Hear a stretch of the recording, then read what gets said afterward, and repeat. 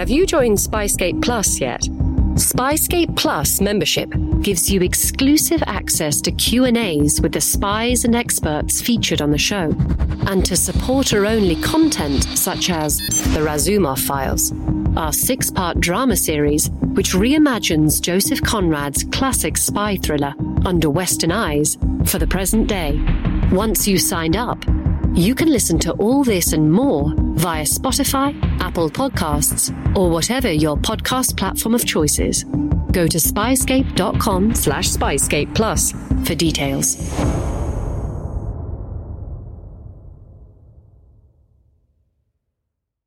Incoming transmission.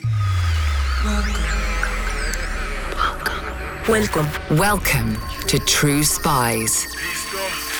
Week by week, mission by mission, you'll hear the true stories behind the world's greatest espionage operations. You'll meet the people who navigate this secret world. What do they know? What are their skills? And what would you do in their position? I'm Vanessa Kirby, and this is True Spies, Russia's Laundromat. Part 2, The Godfather.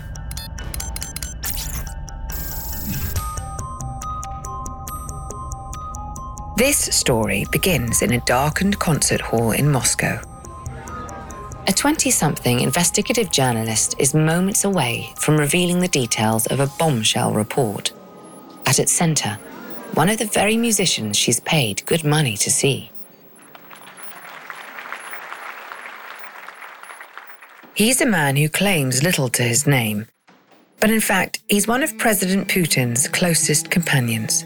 So close, in fact, that the journalist and her colleagues will later call him Putin's secret caretaker. But for now, nobody knows the scale of his fortunes or the scope of his corruption.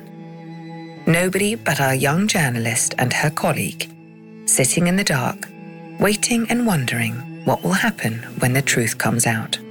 You not always feel danger because basically you don't know. You might write about something less important than Putin and you get screwed.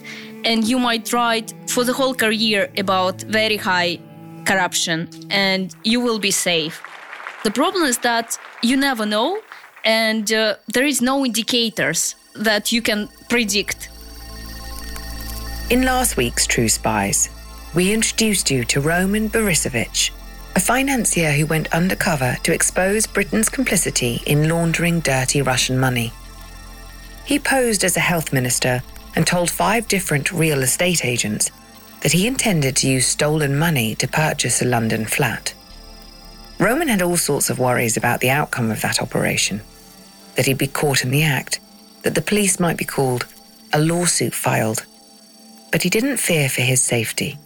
He knew he was protected in his adoptive country, even if unmasking some unflattering truths. But this week, our 3-part series continues with a story about exposing corruption from within Russia itself. And for the woman at its center, safety cannot be guaranteed. My name is Olesya Shmagun. I'm a journalist from Russia, currently based in Latvia. Olesya Shmagun is working to expose the same crooked practices that Roman attempted to uncover. But for her, the stakes are different. In Russia, it's quite dangerous. It has always been dangerous to work as a journalist.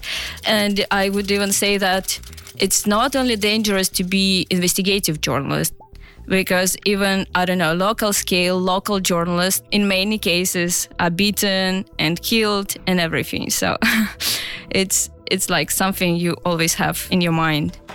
At least 58 journalists have been killed in Russia since the fall of the Soviet Union. Many more have been jailed, fined, and detained. According to Reporters Without Borders, some have even been tortured. In 2021, Russia landed at number 150 out of 180 countries on the World Press Freedom Index. This year, that ranking dropped to 155. A draconian media landscape restricts what journalists can say and publish about the Russian state. Censorship has only worsened since the pandemic began. And over the past few months, as the country has waged its war against Ukraine, foreign correspondents and other independent media personnel have left the country in a mass exodus, as Putin's government has tightened its control over the media and the way reality itself is presented to the Russian people. As a result, the truth about corruption in Russia can fall on deaf ears. It's always difficult to make a point about whose lives affected by corruption, because it's like there is a very long way from, poor worker in some distant city of Russia and these luxurious villas in France. For Russian citizens, Alessia says, corruption is like the weather. It's so in fabric of everything. It's so involved in everything in the state. So I think people stop paying attention to it because they see it everywhere and they don't think they can change it. Alessia now works for the Organised Crime and Corruption Reporting Project, or OCCRP. She describes her job as a process of connecting the dots, making it clear that the palaces Russian government officials and their friends own, within Russia and around the world, were bought with funds taken from their own constituents. It's actually purchased on the money that might be spent on them, right? On their education, their medicine, etc. So people see in what terrible conditions they are living, but they cannot always make this link to all this wealth. You might recall that Putin himself has been linked to one of these homes, according to an investigation by Alexei Navalny, featured in episode 43 of True Spies. It's a home worth nearly $1 billion that Navalny says was purchased on the back of a complex corruption scheme. Many people says he's a president, he deserves this, luxury. And sometimes it's hard to explain to them that it's actually their money that are stolen. The tools of an award-winning journalist like Alessia are honed and refined over the course of many years on the job. But many of the techniques she uses and the sources she turns to are available to anyone with the curiosity and instincts of a dogged reporter. I'm working with a wide range of open sources. Every step of your life actually leaves traces. When you got birth, you have a birth certificate. When you get married, you get marriage certificate. So there are a lot of databases, mostly official, governmental, that contain all this information. So it depends on the story you are working on. You're just thinking of what kind of trace this information would leave, or what kind of information you are looking for. And by that, you understanding where to go. That means making records requests, trawling online databases, searching land registries and commercial registries. But it also means searching the very same websites, the very same apps that ordinary people like you and I are likely to use every day. Of course, we are using social networks as well to fish for connections. If you have a person who owning a big business, right, who is big contractor to state agency, let's say, you need to know what this person is, who he is, and if he has any connection to official, and you can see them in Facebook friends, right? Or they might study in the same school. So it's always a strategy that you need to create for every investigation. According to Alessia, investigative reporters source their stories 3 different ways. You can either get it from leak. 1. So a source would come to you and show you some documents or tell a story, and you will have a hitch to investigate. Or you have to follow the news. 2. And sometimes you see that something is not right. Unknown person just got a big stake in important enterprise, for example, and you know that you need to look it up to understand who he is, because he might have some, high connections. But the third way of finding a story, Alessia says, is the most important way. It's also the most challenging. What we call phishing. 3. For example, you ask yourself a question, okay, who are the main contractors to this particular state agency or state company, and you go through all contractors and look what companies there are. Because in many cases, the main contractor would belong to a person who has close connections to state official. And you see the conflict of interest. That's an example of fishing. For a seasoned fisherwoman, casting a net beyond Russia's borders can be a powerful way of catching some big fish. For example, you can look at all owners of villas in France, for example, all Russian owners, let's say, to make the number smaller. So you look at the long list of people who owns property in France, and you might see a very interesting name that might be a relative of official who do not have an income to afford this property. And that's precisely how some of her biggest stories have begun. This is how I found this new husband of Putin's ex-wife in Biarritz. I was going through the long list of owners and I saw this name, Ocheretny, and I thought, yeah, it sounds very, very familiar. Ocheretny, meaning Artur Ocheretny, the second husband of Ludmila Ocheretnaya, formerly Putina, a woman 2 decades his senior. In 2017, Alessia and her team at OCCRP discovered that Ocheretny was the owner of an estate in the south of France worth up to 7 million euros, a villa with marble floors, a swimming pool, a private park, and a music pavilion. Nothing to sneeze at. But when you look at this person, you see that he has no legitimate explanation of such wealth. Ocheretny was the director of a non-profit organization and not someone who could easily provide the sort of lavish lifestyle that the former First Lady was used to. And his new wife's asset declarations didn't explain how he purchased the property either. It's a curious story, and it's definitely a story in corruption. Alessia and her team weren't able to pinpoint exactly where the money came from, but it was certainly a case where following the scent of something fishy was a worthwhile exercise. Going fishing can be a thankless task. Sometimes you spend all day waiting for a bite, only to find yourself catching flies and the odd rubber boot. But there is no such cases in Russia. Every industry you will fish, you will find the case of conflict of interest or, nepotism.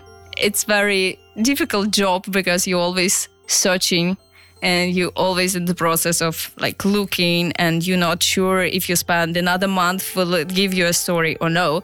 But at the same time, when you find a story, it's usually a big story comparing to other countries.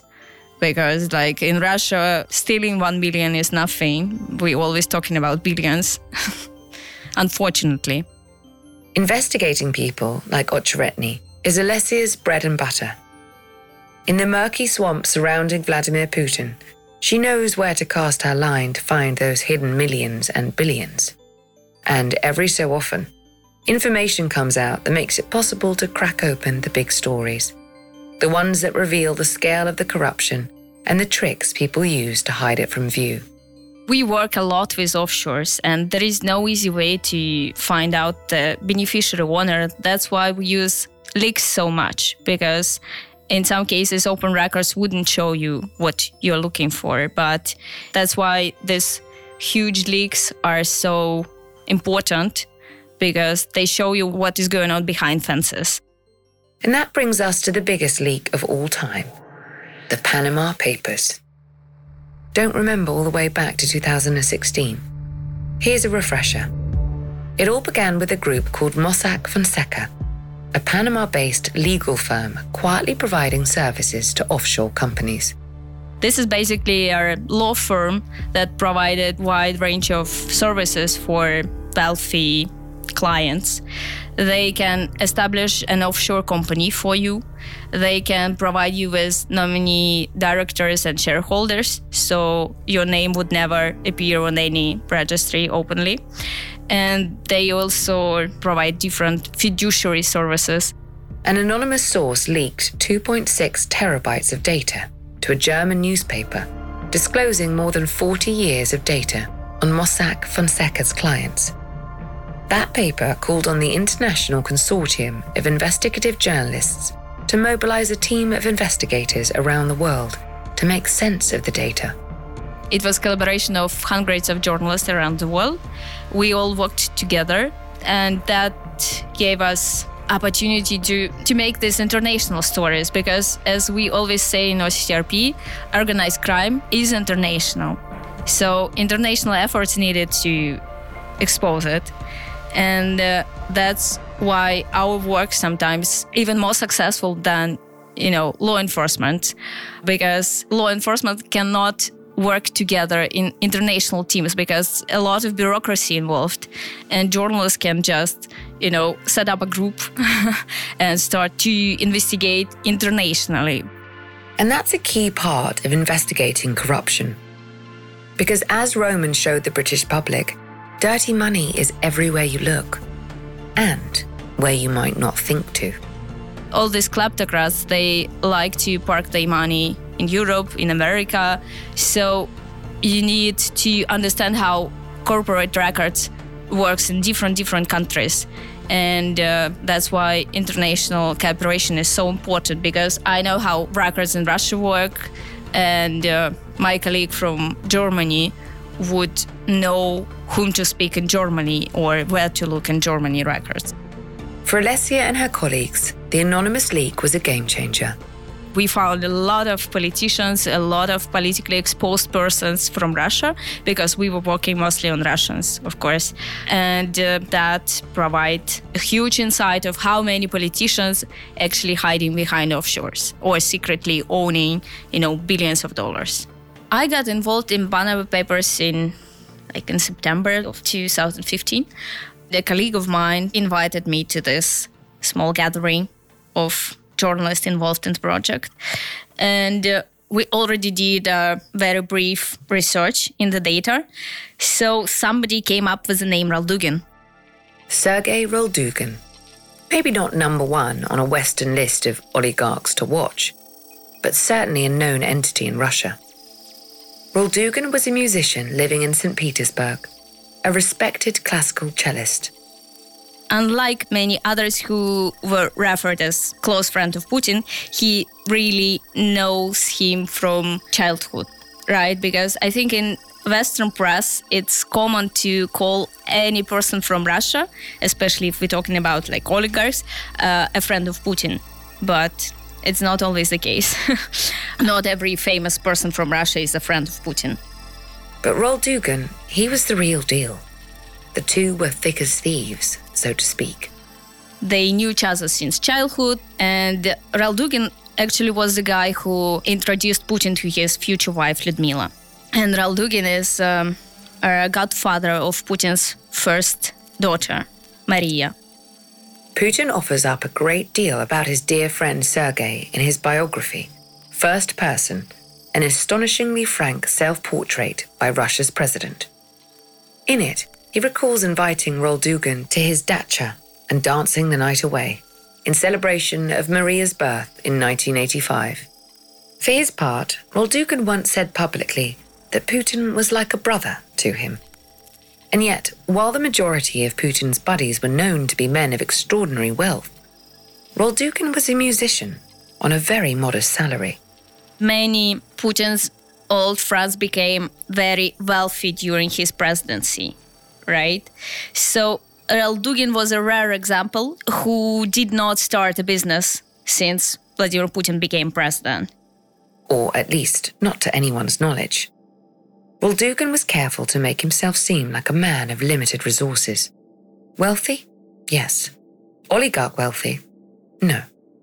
In 2014, he came under scrutiny as a 4% stakeholder of Bank Rossiya, a bank that has earned itself the moniker Putin's personal cash box. Rossiya was set up in the early 90s with funds from the Communist Party, as the Soviet Union was collapsing. A collective of Putin's closest friends pooled their money into a shared account. When in 2014, it was revealed that Roldugin was a major stakeholder of the bank, the cellist was the artistic director of the House of Music, a conservatory in St. Petersburg. He told the New York Times that he invested in Rossiya because as he put it. There was no money for art anywhere. And he also said in plain language, "I've got an apartment, a car, and a dacha. I don't have millions." But if Roldugin owned a major stake in Rossia, he likely wasn't revealing the extent of his wealth. It wasn't until April 2016, with the 11.5 million secret documents known as the Panama Papers, that the fuller picture would be made clear. Thanks to Alessia. When we started to look into real documents, we saw like a real picture of the business empire. And that's when we realized it would be a huge and very interesting story. Every day in America, 60 million packages are delivered, but we don't always know what's inside. He bent down to pick the package up. That's when the device detonated. Danger is everywhere, and no one is safe in Austin, Texas, as law enforcement hunts a serial bomber for 19 days. From Sony Music Entertainment, Campside Media, and Pegalo Pictures, this is Witnessed. 19 Days. Subscribe on Apple Podcasts to binge all episodes or listen weekly wherever you get your podcasts. Let's recap. Sergei Roldugin was a longtime friend of Vladimir Putin and the godfather of his firstborn child. Journalists had suspected Roldugin might have more money than he claimed, but it wasn't until the Panama Papers leak that Alessia and her colleagues were able to uncover the scope of his wealth. Basically, our story was showing how he got money and how he spent it. And he got it in very, let's say, suspicious way that should have raised all red flags in any banks involved. And from the documents, we also saw how he spent this money. Of course, trawling through the countless pages of documents leaked to the press would not be a one-woman job. Alessia worked with the team and broke down the task, and the massive troves of hidden money down to more manageable sums. We started with very basic stuff. It was 3 of us who were working on the story. 6 companies held assets linked to Roldugin, including a Sonnet Overseas in the British Virgin Islands and International Media Overseas in Panama. These 2 belongs to Roldugin directly, but others were represented by the same people. Documents were sent in the same, batch by the same people. So we split 6 companies on 3 of us and start looking document by document, start reading it and trying to understand what it is about. I would say that every company would play a certain role. These companies were all linked to the same cohort of Swiss lawyers, who in turn could all be traced back to Bank Rossia, Putin's personal cash box. The largest of those companies had a turnover of $2 billion. As the team began to peel back layer upon layer, obscuring Roldugin's wealth, they identified several specific ways that his accounts received funding.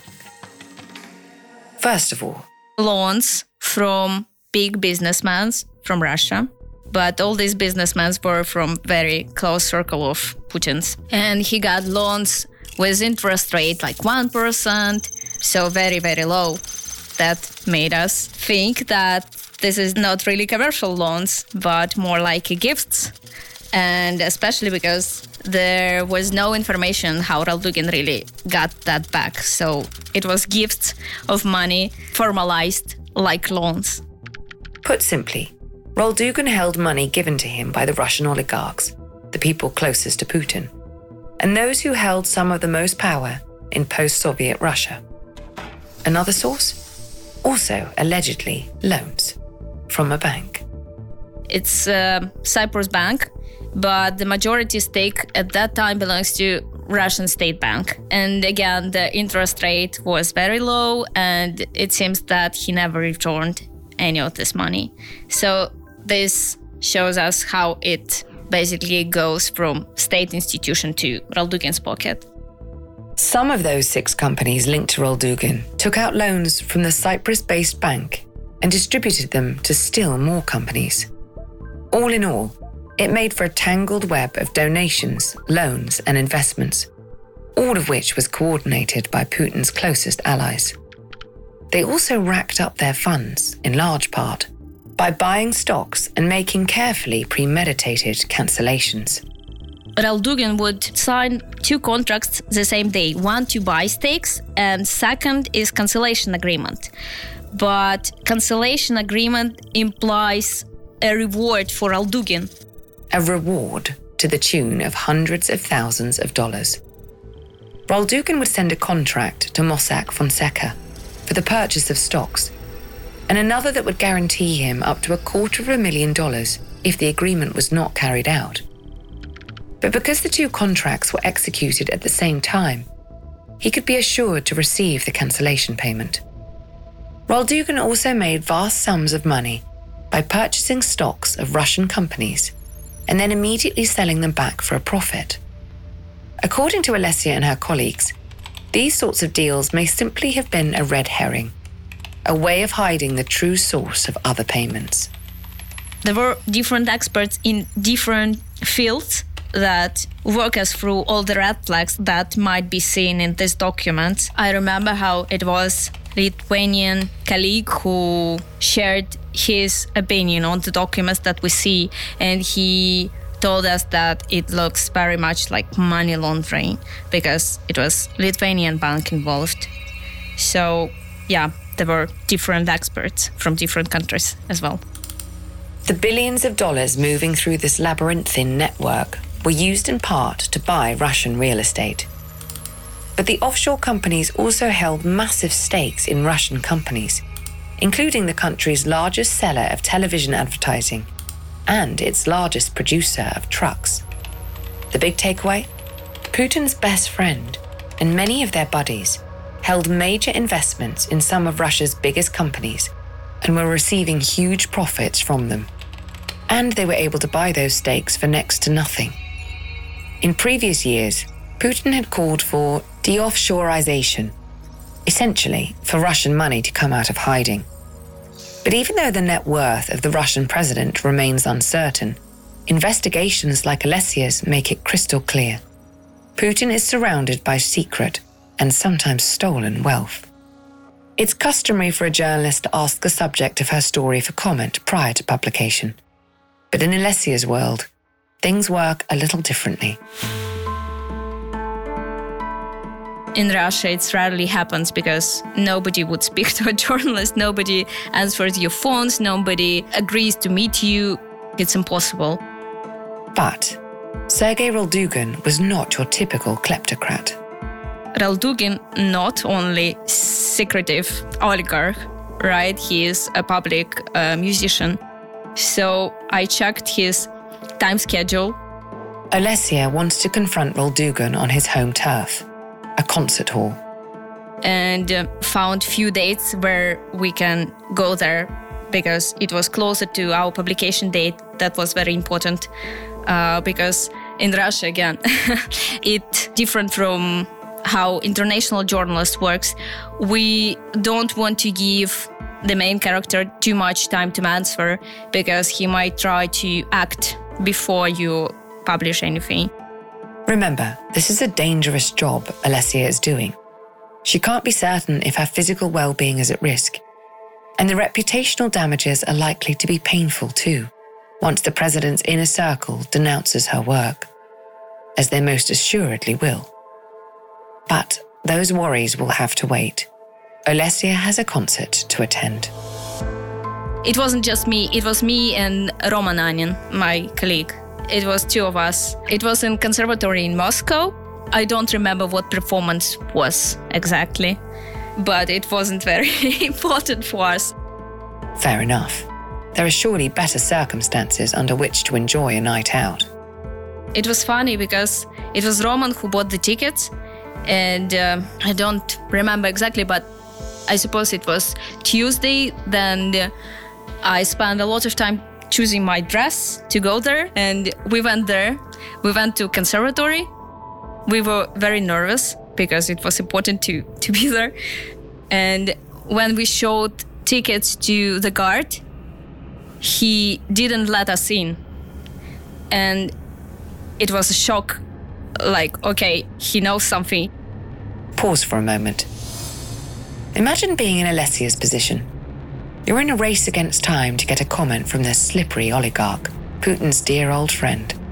Had you come sooner, your story would have been pilloried by the government and its cronies before it could ever see the light of day.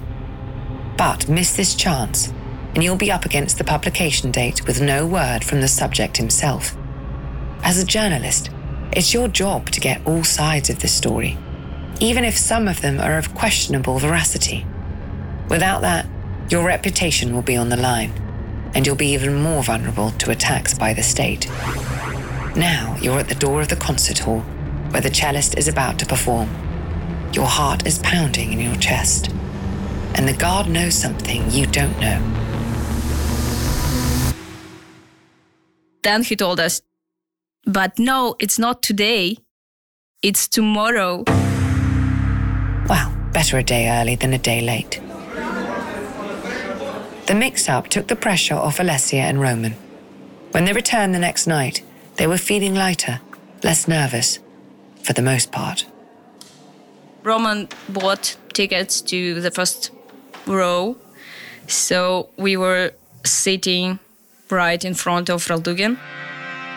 I was wondering if he would see my face and see how I look at him differently from other people in conservatory. It's like I was looking directly at him and he was playing, and sometimes he had his eyes closed, like he was very into music, but sometimes he looked at me and he knew I looked suspicious, but maybe I'm exaggerating, of course. Would they really politely sit through the whole show before confronting the cellist? Alessia decided it was better to take care of things before the evening ran away with them. It was in two parts. After the first part, I told Roman, it's time to go. If we will wait till the end of the second part, he will probably just disappear, but this is a good time to try to find him. But find him where? And get to him how? It's not like these two young journalists were brandishing their press passes. And I didn't know if it is at all possible, but yeah, we were lucky, so we could go through a small door to the place where dressing rooms are. The door, to their relief, was open. Alessia and Roman could waltz right in, joining the queue of people wanting to speak with the famed musician. So that's when one person started his conversation with Raldugan with something like, hi, you probably remember me from childhood, I studied with you, but now I'm doing finance. And Raldugan was like, oh no, finance, I don't know anything about finance. Oh really, Mr. Raldugan? Alessia and Roman could have called him on his bluff then and there, but Raldugan went further. He answered to that guy that he knows nothing about finance, and even his cello is secondhand. Even his cello is secondhand. Credit to this guy for sticking to the script. We were trying not to show how we're happy to hear these fruitful things he accidentally saying. And then we took a moment to say hi, to attract his attention and to say, we're journalists, we really want to talk to you. And I don't think we disclosed the topic in advance, but he probably understood because the day before we sent him our questions. And actually we expected him to say, I don't have time, go away. But he was very polite. He told us, okay, I'll talk to you. Wait a moment. And he finished conversation with someone else in the line and then walked us into his dressing room. Strangely hospitable behaviour for someone who likely already knew he was under scrutiny. Alessia was on alert. I remember I put my dictaphone on record, in secret, just to have the record to not forget what he was saying. And we were asking questions about all these offshores. And I think somebody was naturally playing the role of good cop and bad cop. Roman asked general questions, while Alessia grilled Raldugan on the details, calling him out when the facts didn't line up. Conversation probably lasts for, 5 to 10 minutes maximum. And then he told us something like, okay, These are very interesting questions. I need some time to gather information. I want to address them properly. So let's talk in a better situation, in better time. Call me. And of course, we tried to call him, tried to email him, but he never answered after that. Still, it was a victory for the two journalists. They'd got what they came for. And Roldugan was even polite to them about it. We were very happy we did everything. So we enjoyed the music. The second part. 2 performances for the price of 1. And then we went to the next bar, like the bar next door, to have a good drink, to celebrate. Roman told something like, yeah, we need to write down what he answered, not to forget. And then I took my dictaphone and told yeah, I have it recorded. Masterful. Of course, what happened afterwards felt less triumphant. In the concert hall and in the bar, Alessia could celebrate their victory, but she was still living in an oppressive environment for people working to circulate the truth. And the set of truths she'd be publishing would not be pleasing to the president or his friends. A few days after, official spokesman to president held a press conference before our publication, claiming that our publication would be a lie about President Putin. He didn't try to prevent us from publishing, but he tried to discredit our article even before the publication. Alessia and her colleagues published their article, The Secret Caretaker, in April of 2016. Its title came from someone who knew Roldugan well. Putin's trusted friend, the source said, could be described as the president's caretaker, a keeper of his secrets and protector of his fortunes. In the aftermath of the revelations, Alessia never faced direct threats, but a pall of suspicion hung over her newsroom. I remember it was said by someone that there are suspicious cars spending time near Novaya Gazeta, where we were working from. So there were some red flags for us. But yeah, I remember it was very important to me to stay in Russia during the investigation and when we published, because at that time I thought that's not too dangerous to stay there. So yeah, I wanted to be there. After we published, even Putin himself said that the article is so well written as if it were lawyers who wrote it. Because I think they were looking for something to sue us for or to claim that it's not correct. That was the environment Alessia left behind when she decided to move to Latvia, to trade the suspicion and aggression of the Russian authorities for the relative freedoms of life in the European Union. For years, Alessia travelled back and forth from Riga to Moscow. But last year she decided it was time to go home. We were, with my husband, we were actually arranging our life in Moscow. We rented our flat in our favorite district of Moscow, and we already imagined what kind of fabulous life we will be living in Moscow, because I miss Moscow very, very much. And and then I was proclaimed foreign agent. A foreign agent. So unwelcome was Alessia's work on the corruption of Russian politicians and their cronies that her government labelled her an enemy of the state. And that upped the stakes for her in a tangible way. It happened a year ago in August 2021. It just, your name, just one day, appears at the website of Ministry of Justice, or of so-called Ministry of Justice. And that's how I knew that I'm a foreign agent. That was a clear sign of that they know your name. It's like a mark that they are looking at you very closely. It's sad, but it's only when you really think of how things might be different that you feel that it's sad. Because otherwise it's just your life in Latvia, and all your relatives lives in different country. But of course, I'm looking at my colleagues in European countries or in the US, who are praised for their work. And only then, I start to imagine how it might be if political situation would be different, that I might have done the same job and feel safe in my own country. But yeah, for me, it's not the case. Today, Alessia is still living in Latvia, still investigating dirty money in her home country and around the world. But as time passes, it's harder to envision her giggling with a colleague in a darkened theatre, or celebrating their successes over a round of drinks. It's harder for her to fathom finding much to celebrate at all.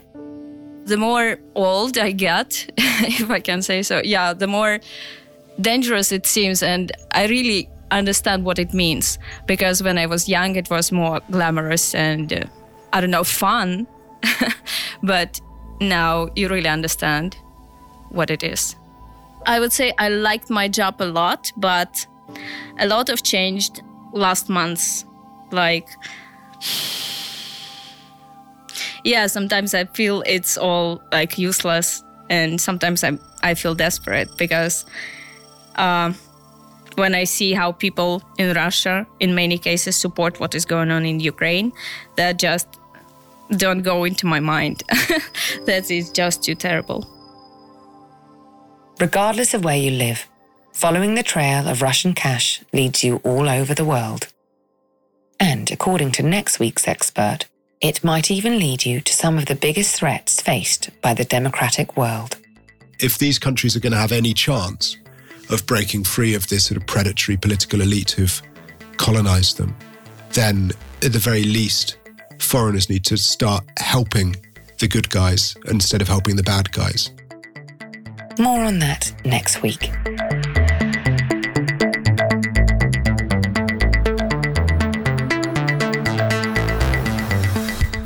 I'm Vanessa Kirby. Join us next time to learn the secrets of the world's most powerful butler. In the 1970s, John Todd burst onto the evangelical scene with a shocking tale. He claimed to be a former witch involved in a then unheard-of secret organization called the Illuminati, and urged Christians to prepare for a violent world takeover. First of all, the number one weapon in everybody's home should be a 12-gauge pump shotgun. Hear the amazing story of one of the originators of the modern-day conspiracy theory. From Magnificent Noise and Sony Music Entertainment, this is Cover Up, the Conspiracy Tapes.